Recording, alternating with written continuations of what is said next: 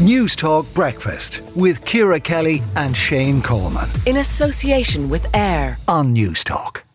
In the wake of allegations of sexual misconduct against Russell Brand, which of course he denies, there's been much talk of the sexism and misogyny within the British comedy scene. But the sexist culture of the Irish comedy industry has long been accepted and no one is being held accountable. That is according to Irish comedian Eve Darcy, who is co-founder of Comedy Safety Standards. Eve, when you say that there's a sexist culture in Irish comedy and in the Irish comedy scene, what do you mean? Morning, hi. So I'm not sure I think definitely for sure sexism and misogyny, they definitely feature, but I think really it's more around looking at power dynamics, and I think it also leads to, there just is a culture, I think, in Irish comedy, particularly in the comedy club scene, where some behaviours are very toxic, it's very unprofessional, or it can be, and there's just kind of like an undertone of just where like sexual violence or different forms of sexual violence are permitted, and some of them are definitely could be seen as sexist and misogynistic. But the reason that I sort of don't want to just claim that it's all sexist or misogynistic is because I think that just leads to very like binary kind of terms and arguments, and people can get very defensive around that, and then it kind of shuts down any discussion or argument, where really, you know, it definitely has been seen in the Irish comedy scene that, you know, all genders, like any gender can be a perpetrator and any gender can be a victim or survivor. So, you know, it's not just, you know, men are the perpetrators, women are the victims. That's not the case at all. I think which really speaks to a wider issue of the power dynamics and just a general culture. Okay. Where are you saying then that more successful or established comedians mistreat up and coming comedians? Is that what you're saying? Irrespective of gender? I'm just trying to follow you.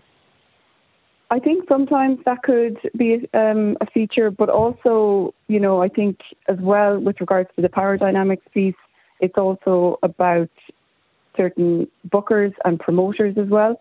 So, you know, that can be a power dynamic there that can be abused and misused. Like certainly just, you know, from my own experience, and this was more when I was starting out in comedy, so like newer, don't really know the scene. Like now I know clubs that I won't work for, I won't gig in, I know who I won't gig with, all of that kind of thing. But that's because I've experienced certain things which I'm just fearful of, and all of us in Comedy Safety Standards, this is the reason why we exist, is we just don't want other people to experience what we've experienced. We don't want newer comics to experience what we've experienced and then end up leaving and the so scene. You mentioned bookers and things like that. So what...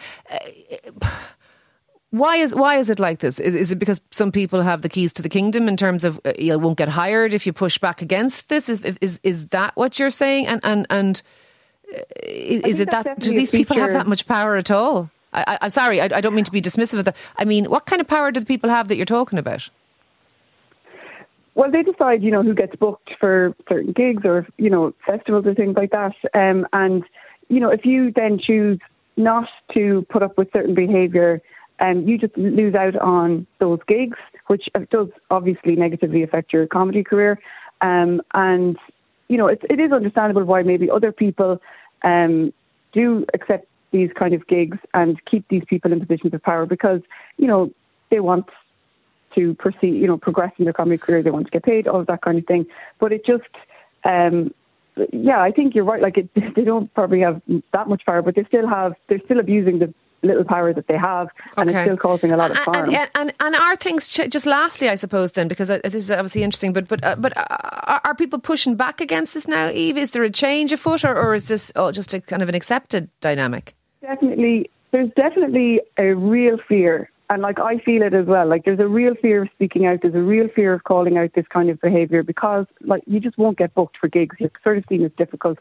If you just are, and all, like literally all we're saying, and all I'm saying, and all we in Comedy Safety Standards are asking for is just a safe working environment that is going to be professional and not going to cause harm to other people. But I mean, you even saw with the Russell Brand dispatches thing, one comedian, Daniel Sloss, who's extremely well known, very established, has a huge profile, far larger than mine. Yeah, like, no, I heard what speak out, which is very telling. I think one person spoke out.